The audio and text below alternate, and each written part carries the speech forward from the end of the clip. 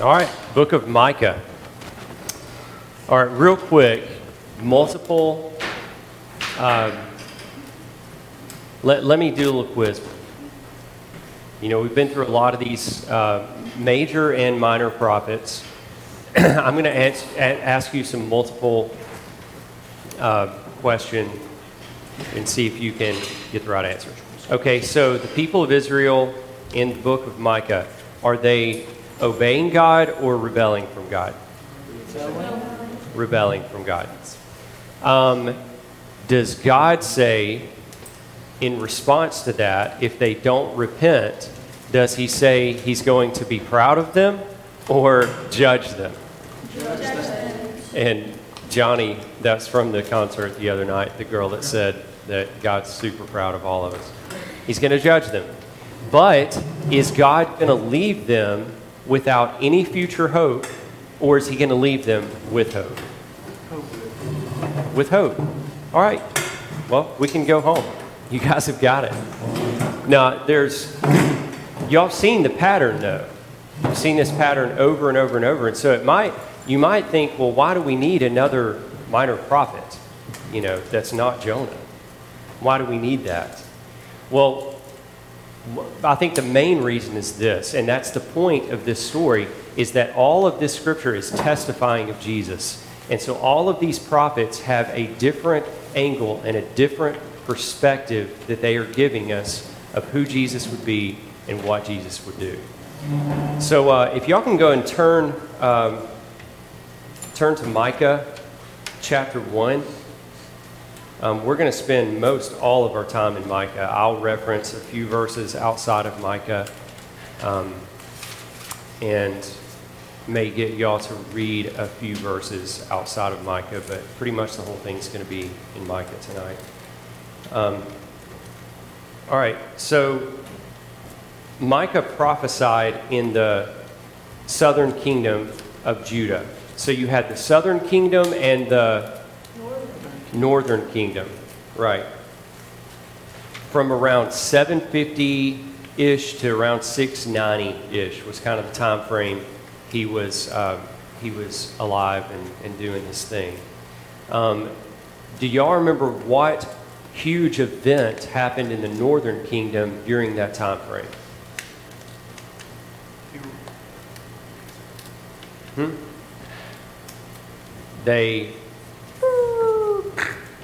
The northern kingdom, F-E-L-L, fell.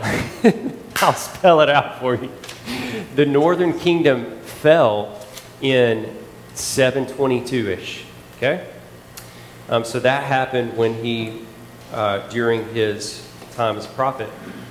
His contemporaries, and when we say the word contemporary, do you know what we mean? When I say like his contemporary was Isaiah. Contemporary, Aiden knows what it means. Yeah. Similar person? Well, similar person, but it actually means like of the same time. Contemporary can either mean modern or of the same time. Like we say contemporary Christian music, and that means modern Christian music. It can also mean of the same time period. And so Micah was a prophet of the same time period as Isaiah and Hosea. So he gives us a different perspective. Isaiah was in the northern kingdom, and Isaiah rubbed shoulders with kings and princes, and all of that was around nobility a lot, where Micah was, we don't know a ton about him, but from where he's from and from what we gather from Scripture, he was kind of a nobody in a sense. He was from the country, and was just a kind of a more plain countryman. So it gives us a different perspective. All right, so let's go ahead and dig in verse 1. Can somebody read verse 1 for me? Who's got that? Who's got verse 1 of Micah? Josiah. The word of the Lord that came to Micah of Moresheth in the days of Jotham, Ahaz, and Hezekiah, kings of Judah, which he saw concerning Samaria and Jerusalem.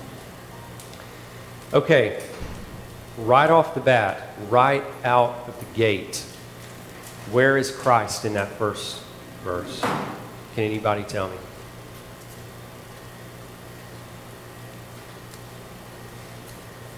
The word of the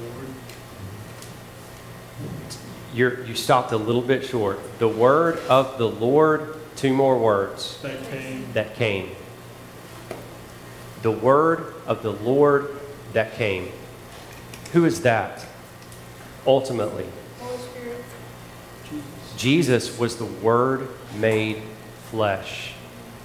Jesus is the true and greater Micah.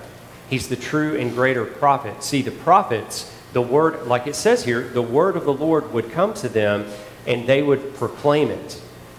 Where Jesus was the Word made flesh. So he was the Word of the Lord that came. So right off the bat, we see Jesus right there in the first verse.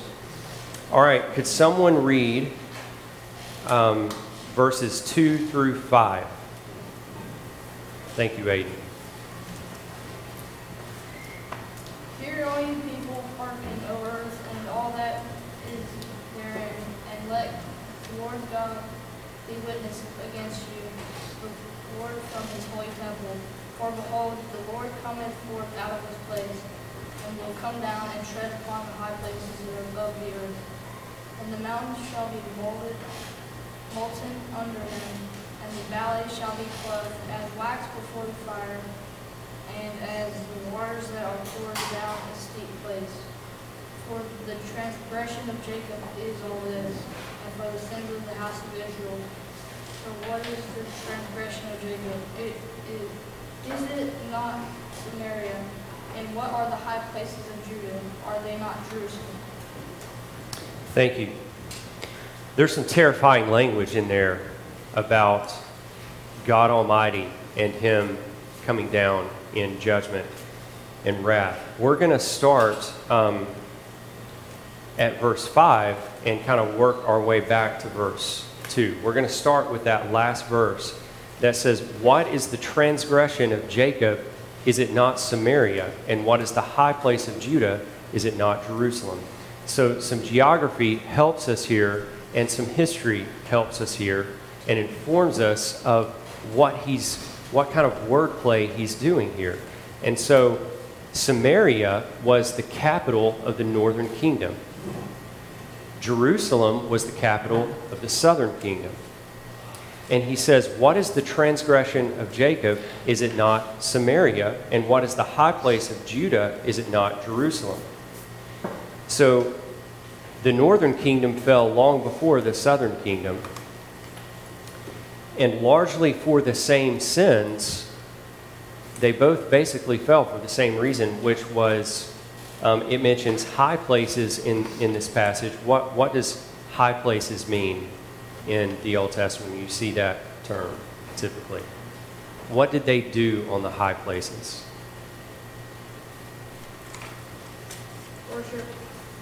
Worship. Yes, idolatry. They worship false gods. And so he says, so he's kind of making this comparison here, and he's saying, Jerusalem's sins are the same as Samaria's sins, okay? And they're both worshiping false gods. That's the main sin. And I think it's important to understand that that's the root of their sin, really. All these other sins that he talks about in the book are because they are following a false god. And they don't have a heart made new by the true and only real God. And so that it's an outworking of who they're worshiping and the condition of their soul and their heart. So he says this.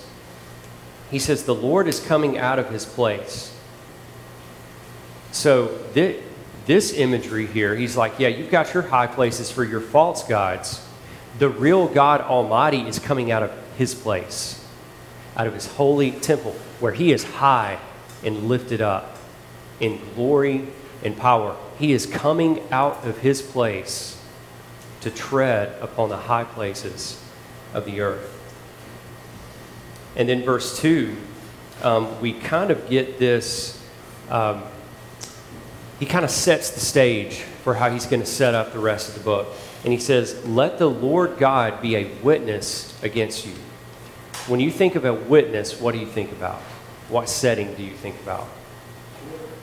Court? Somebody say court? Yes. You think of a courtroom setting. And that Micah uses courtroom language throughout this book. And rightfully so. Drew taught weeks ago in the book of Lamentations, and he talked about how God had made a covenant with his people, and he had given them a law. And he had said, if you obey this law, blessings will happen. If you disobey this law, all these curses will happen. Okay, and so it's like a law has been given. If you break a law, where do you end up? In jail, but eventually in court, right? Where they're going to decide on the penalty for the laws that you have broken. And so it's the same here. God has given them a law. They have disobeyed it. And he has come to bear witness against them. And in verse 6, if somebody could read verse 6 for me real quick. Emma wants to read it, I think. Therefore I will make of Samaria a heap in the open country, a place for planting vineyards, and I will pour down her stones into the valley and uncover her foundations. All right. He is going to take Samaria and make it a heap of ruins. So this is another play on words. Samaria, the name Samaria means the watch mountain, a mighty watch mountain. And he says, I'm going to take that watch mountain and I'm going to reduce it to a pile of rubble. And he had just said in the verse before, you remember, he said, Samaria and Jerusalem are committing the same sins. And so he gave them this visual, this warning when Samaria was demolished, when he came and did that, when the Assyrians came in and leveled the place. He said, that's what's going to happen to you. And so he gave them a stern but gracious warning in that. And Micah uses this kind of play on words all the time throughout the book. I didn't really realize until I started studying it how much. And I was talking to my mom about it. My mom reads and speaks Hebrew. And so she was like, yeah, that's basically the Hebrew language, is word pictures just over and over and over. And we'll see even Micah uses his own name later and works it in as kind of a word picture. All right, so chapter 2, if we can turn to chapter 2. God's witness against them is going to continue, verses 1 through 5. Can somebody read verses 1 through 5 of Micah chapter 2? Go for it, Lydia. Woe to those who who devise wickedness and work evil on their beds. When the morning dawns, they perform it, because it is in the power of their hand. They covet fields and seize them, and houses, and they take them away. They oppress man in his house, a man in his inheritance. Therefore, thus says the Lord, behold, against this family I am devising disaster, from which you cannot remove your necks, and you shall not walk haughtily, for this will be the time of disaster. And that day they shall take up a taunt song against you, and moan bitterly, and say, we are utterly ruined. He changes the portion of my people, how he removes it from me. To the apostles he allots our fields. Therefore you will have none to cast the line by lot in the assembly of the Lord. All right, so early on in there it said there's a lot of bad stuff that they did in there. A lot of bad stuff. We're just going to hit on a few things. One, it said that they were coveting, and that was breaking the 10th commandment, Exodus 20:17. You shall not covet your neighbor's house, nor your neighbor's wife, nor his male servant, nor his female servant, nor his ox, nor his donkey, nor anything that is your neighbor's. They were not only coveting them, but they were taking them by violence, it says.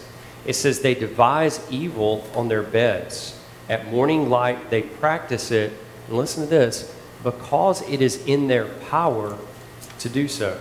So these evidently were people who were in positions of enough power and authority that they could use their power and authority to abuse and take from other people. But in verse 3, God is both the witness, and now he switches into judge mode. So he's all the things. He's judge, jury, executioner in his almighty courtroom. And he says, you have devised evil against these people because it is in your power to do so. You think you're all powerful. Not so. God is really the one with all the power, and he says, I'm now devising disaster against you. All right, chapter 3, verses 1 and 2. Who can read that for me? Aiden, go for it. And I said, Hear, I pray you, O heads of Jacob, and you princes of the house of Israel. Is it not for you to know judgment, who hate the good and love the evil, who pluck off their skin from off them, and their flesh from off their bones? All right, so he continues his indictment against them. He says, is it not for you to know justice? I think your version said judgment, but most other versions say justice. Is it not for you to know justice? Again, how would the people of Israel have a leg up on anybody else in the world at that time on knowing what was just and what wasn't? The law. The law. God had given them the law, and there were detailed things in there about justice, about, in particular, again, for people that were helpless and needy and things like that. And unfortunately, Israel, still in the time of Christ, was not doing this. Pastor Brad talked months ago about you remember the story of the widow's mite when Jesus and his disciples were hanging around the temple, and the people were going by and putting their money in the offering plate, so to speak. And the widow came and she put 2 mites in. And Jesus said, this woman has given more than all the others. They gave out of their excess. She gave all that she had. And there can be a lesson in there of sacrificial giving, and we all need to give sacrificially. But a lot of the point there was that this widow should not have been in that situation. She should have been taken care of and provided for, because there was provision made in the law for that. But they weren't. They were circumventing it. They were looking for loopholes, like it says in this passage. They are perverting justice, and they continued to do that, and they were doing it here. So then there's a big change of gears in chapter 4. So one of the things I ask you, would God leave them without hope? No. In all of these prophets, he always gives them hope for the future. And chapter 4 is an incredible passage on that. A future hope, future glory, peace for God's people, peace on earth, all of that. And we'll look in the next chapter and see how that peace is brought about. So chapter 5, verse 2 and verse 5. Can somebody get verse 2 for me? Verse 2 and verse 5. Lydia. All right, go ahead with verse 2. But you, O Bethlehem, Ephrathah, who are too low to be among the class of Judah, from you shall come forth for me one who is to be ruler in Israel, who coming forth is from of old, from ancient days. All right, so when you hear the word Bethlehem, you know what that's talking about, right? What happened in Bethlehem? Jesus was born in Bethlehem. Yes, and so this is a direct, specific prophecy about where Christ would be born. And you could put the emphasis right there But there's a much greater statement made about him in that verse. It said, whose goings forth are from old. And I like the way the New King James puts this, that they are from everlasting.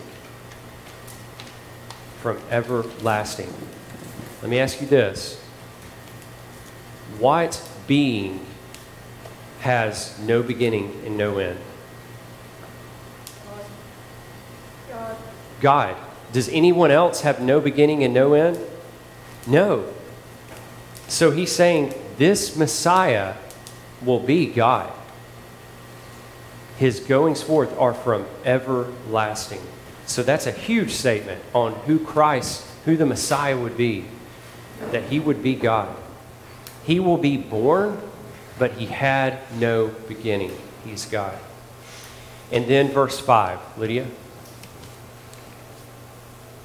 And he shall be their peace. When the Assyrians come to our land and tread in our places, then we will rise against them 7 shepherds and 8 princes of Egypt. He will be our peace. We could look up, somebody get turn to Romans 5. If one person could turn to Romans 5 for me. Kaylin wants to turn to Romans 5 and read verse 1 and verse 10. We're going to see this is a multi-layered thing. We're just going to kind of hit on one thing mainly tonight, on how he is our peace. 5:1 and 5:10. Therefore, since we have been justified by faith, we have peace with God through our Lord Jesus Christ. For if while we were enemies, we are reconciled to God by the death of his Son, much more now that we are reconciled, shall we be saved by his life. All right. So it said we are enemies. And then it said because of Christ, we have peace through his blood. So who were we enemies with before we were saved? Christ. God. We were enemies of God. And so Christ, that is in the New Testament, when it talks about Christ being our peace, that's the primary thing that it talks about. And he even said here in Micah, he said, my people have risen up as an enemy against me. And now he comes and says that this Messiah will be our peace. And there's a lot more to that and a lot more to be said about that. That's all that we're going to hit on tonight. I'll say this. There will be different levels of peace that he will bring as he sees fit on this earth. But the ultimate, final, complete peace will be when we are all those in Christ are together and sin is done away with, and there will be a complete peace because we will all be in Christ and he will have no more enemies. So let's see, let me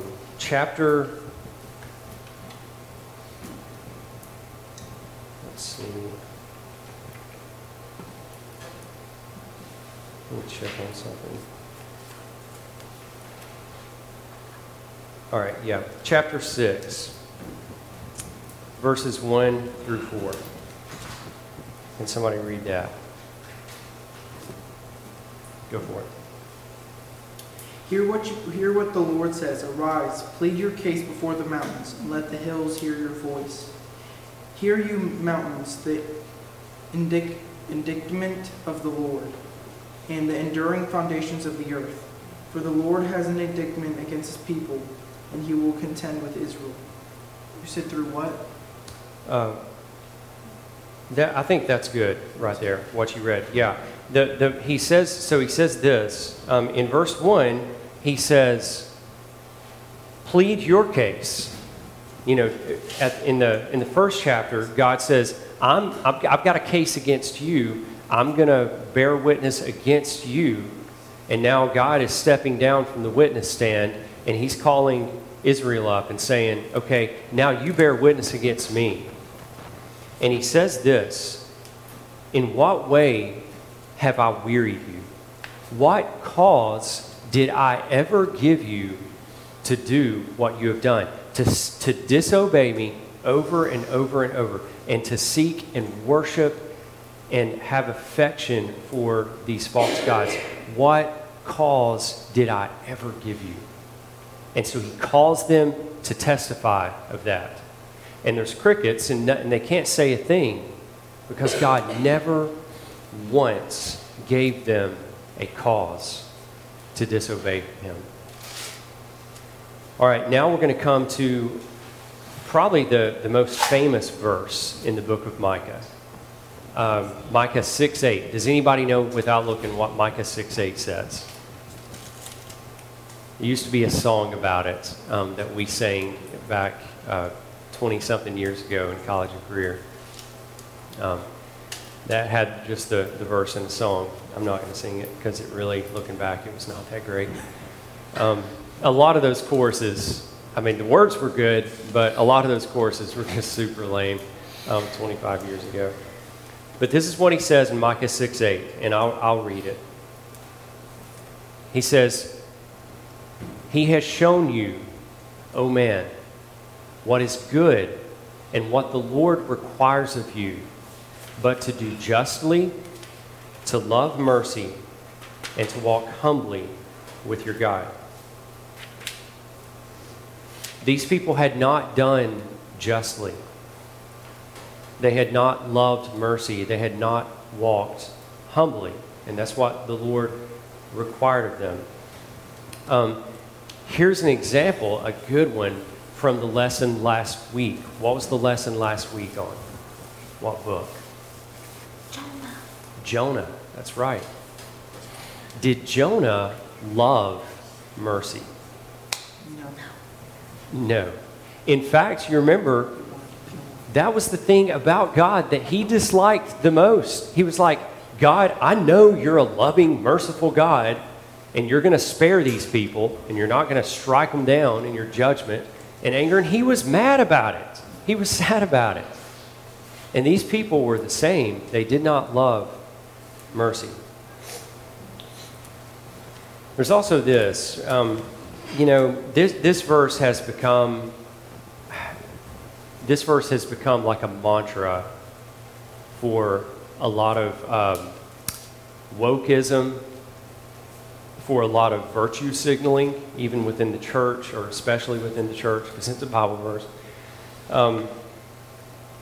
But a man-centered view of this would be to say this: okay, well, that's what God wants. He wants me to do justly. Well, I think I can do that. I'm pretty fair in my dealings, and I went to a social justice protest, and I think that was means that I'm very passionate about social justice, and I love mercy.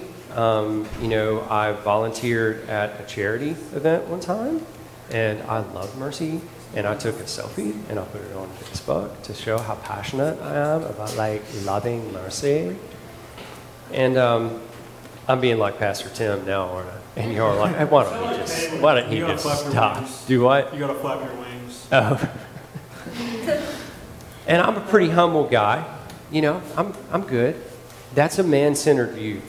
It doesn't see God for who he is. It doesn't elevate this to the level that God would have it. And we'll see in a minute what he actually does require of us in that way. All right, chapter 7. It's almost as if somebody could turn to chapter 7, verses 2 through 4. It's almost like Micah anticipated that line of thinking. Someone could read that. Lydia, go ahead. The godly has perished from the earth, and there was no one upright among mankind. They all lie and wait for blood, and each hunts another with a net. Their hands are on what is evil, and to do it well. The prince and the judge ask for a bride, and the great man utters the evil desires of the soul. Thus they weave it together. The best of them is like a barrier, the most upright of them a thorn hedge. The day of your watchmen, of your punishment has come. Now their confusion is at hand. All right, so like I said, it's almost like if you read chapter 6 and you said, here's what the Lord requires of you. Do justly, love mercy, walk humbly with your God. And you think, I think I do that. And then he turns right around and he says, no. The faithful have perished from among the children of men. The best of them is like a briar. A briar is useless for anything but causing pain. This is so much like Romans chapter 3 that talks about the total depravity and sinfulness and inability of man. All have sinned and fallen short of the glory of God, Paul says in Romans 3. They have altogether become corrupt. There's none who seeks after God. There's none good. No, not even one. They have perished from the earth. And Micah was talking about himself too. Like I said, he was a contemporary of Isaiah. And at the start of this chapter, he even uses the same language that Isaiah says in chapter 6 of Isaiah and in chapter 7 here. He says, woe is me. And y'all remember what happened in Isaiah 6? Do y'all remember what happened to Isaiah? It's one of our favorite chapters here at this church. I think it's like all of our favorite chapters, I think. He saw the Lord high and lifted up. Isaiah saw a vision of the Lord on the ultimate high place in heaven, lifted up on his throne. And the cherubim surrounded him. And with 2 wings they flew, and with 2 wings they covered their face, and with 2 wings they covered their feet, and they circled the throne day and night, saying, holy, holy, holy is the Lord God Almighty. The whole earth is full of his glory.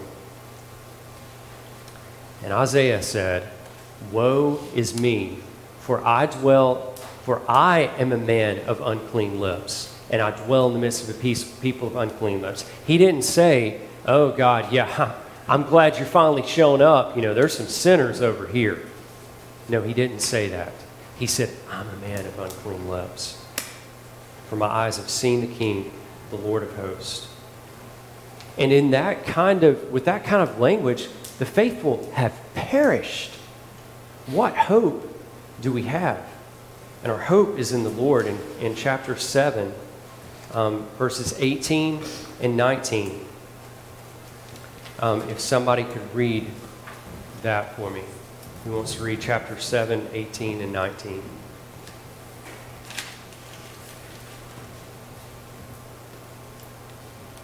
Just read it. You got it, read it. Who is a God like you, pardoning iniquity and passing over transgression for the remnant of his inheritance? He does not retain his anger forever, because he delights in steadfast love. He will again have compassion on us. He will tread our iniquities underfoot. You will cast all your sins into the depths of the sea. Who is a God like you? And I told you Micah did a play with his own name in this book. The name Micah, which means who like God. Who is like God. That's what his name means. And he says, who is a God like you? So he even uses his own name in Hebrew as a play on those words. So God, who is like him? Yes, he is holy, holy, holy. He's holy in his justice and wrath against sin. He's set apart. There is no one who is as angry and wrathful and hates sin as much as God. No one. He is set apart in his wrath. But there's also no one who is loving and kind and merciful like God. And so that's where our hope lies. And he says that in that verse, that he delights in mercy. He delights in it. So let me ask you this. If he's going to have mercy, if he's going to have mercy on us, what cause was he given to have mercy? What cause did we ever give him to have mercy?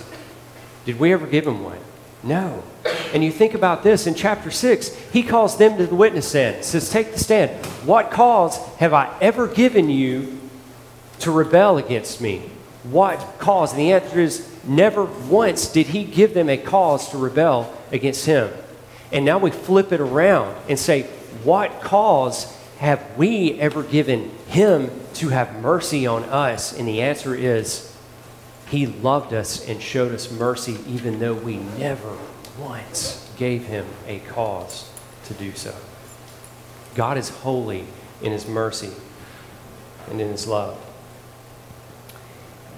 And it was at a great cost to himself to show that mercy. What did it cost him to show us that mercy? Some may read this passage where it said, he will trample our sins underfoot and he will cast our sins into the depths of the sea. And they may just read that and say, well, I guess God just decided to just do that. You know, he just decided, I'm just going to pardon them. I'm just going to forgive them. But remember, this whole book, what has this whole book been like? A courtroom setting. He even talked in Micah about how the judges were being unjust and were taking bribes and were pardoning people that were guilty. And now he comes here and says, I'm going to pardon people that are guilty. You see the problem? God cannot forgive sin by sweeping it under the rug. He cannot do it. He will not do it. So, what does this mean then? He will tread our sins underfoot. He will cast our sins into the depths of the sea. How does casting our sins into the sea satisfy his wrath and his justice? I want you all to think about this with me. He cast our sins into the depths of the sea. We studied Jonah last week, right? What happened to Jonah? Was he thrown into the sea? Can anybody put that together? What was the sea raging? And they threw him into the sea, and what happened? It stopped. Let me give you a verse that will help you in this. In Corinthians, it says this: He made him, that is, the Father made the Son, who knew no sin, to be sin for us. He took our sins on himself. So if this says he cast our sins into the depths of the sea, who is being cast into the depths of the sea? Jesus. He bore our sins. Our sins were laid on him. And he was cast into the sea of God's wrath. He will tread our sins underfoot. What does that mean? Our sins are being tread underfoot? What exactly is being tread underfoot? Who is being tread underfoot? Who is being tread underfoot? Does anyone know? I can't hear anybody say an answer. The sin. Huh? The sin. Which is Jesus. Jesus. It's not an inanimate object. It's not the sin. It's a person. He is treading him underfoot. Listen, I want you to see this. In Isaiah, it said it was, and here's the thing I want you to see too. Who is doing the treading and who is doing the casting into the sea? Who is that talking about? It says God, right? God who? Which God? The Father. The Father. The Father, it says in Isaiah, it was the will of the Lord, of Yahweh, of the Father, to crush him. And that's what we see here. Our sins are being tread underfoot. Do you see this? Our sins are placed on Christ. And Yahweh, the Father, crushed him. This is how God can maintain his justice and still have mercy for sinners. We have pictures of this, incredible pictures of this in the Old Testament, like Abraham and Isaac. Y'all know the story of Abraham and Isaac where he says, Abraham, I want you to take your son that you love, and I want you to take him up on the hill, and I want you to sacrifice him. I want you to kill him. And Abraham, and you look at this story, and it mainly focuses on Abraham, who is the father. And he takes his son up this hill, and he draws out the knife, and he's got the knife back. Y'all know the story. And God stops him. And God says, no, I've provided a lamb. I will spare your son. I've provided my own lamb. And they took that lamb, and they sacrificed the lamb, and they went on. When you become a parent, you start to feel some of the weight of that story. Like you would do anything to protect your kids. Anything.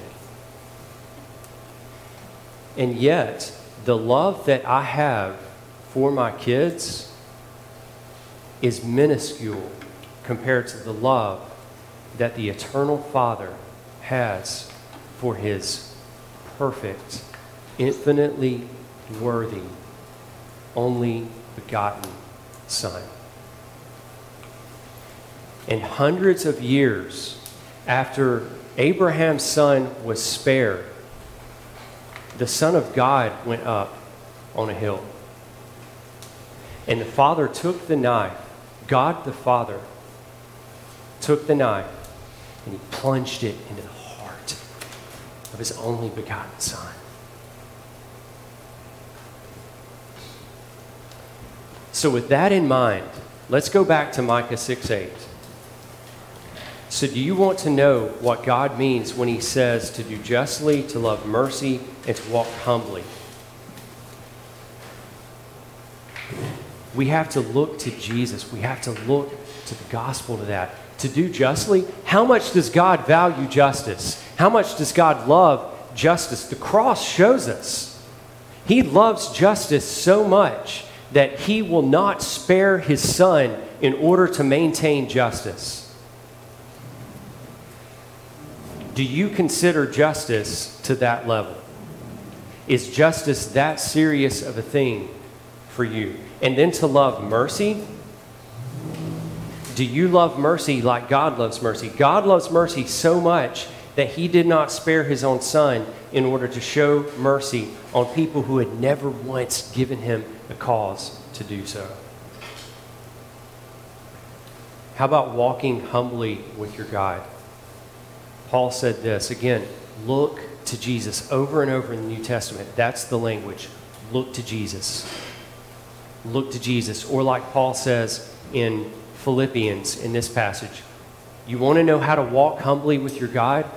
Paul said, let this mind be in you, which was also in Christ Jesus, who did not consider equality with God something to be grasped,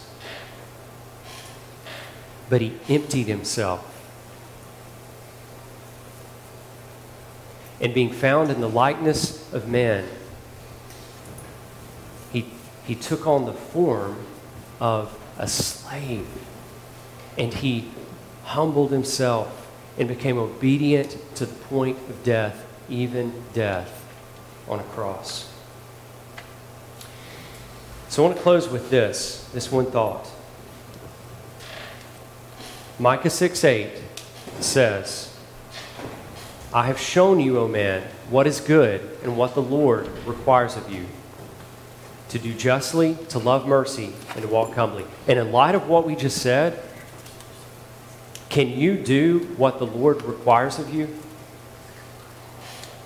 Can you love justice so much that you will slaughter your own son to satisfy that justice? Do you love mercy so much that you will not spare your own son in order to show mercy to a people? And do you walk Do you have such humility that you would empty yourself and take on the form of a slave? No. So the ultimate answer to that is we cannot do what the Lord requires of us. And so what we need is the Savior that this book testifies of. Because if we can't keep the demands of the law, then we are still his enemies. And unless the demands have been kept for us in Christ, we will never have peace with him. And so that is how Jesus can be our peace, how this book points to Christ as our peace, as the true and greater Micah, the true and greater prophet. Let's pray. Father, I come to you and I just thank you so much, Lord, for your indescribable gift of your Son. Lord, there have been thousands of songs written and thousands of songs sung about the wondrous mystery that is the gospel. And throughout endless ages, Lord, we will glory in your grace that you have shown us in Christ. Lord, I just pray if there are any here that have never had their eyes opened to Jesus, have never had their eyes open to the holiness of God, have never had their eyes open to their great need of a Savior, that you would do that, Lord. That you would teach our hearts to fear. Lord, I pray that we would, because you have taken out those of us that are saved. You've taken out our hearts of stone and given us a heart of flesh. I pray that we would do justly and love mercy and walk humbly with our God, that we would love mercy so much that we would lay down our lives in sharing the gospel with people. Because the gospel is the only hope for them to have mercy shown on them. Lord, we praise you and we thank you for all that you've done. And we pray this in the strong name of Jesus. Amen.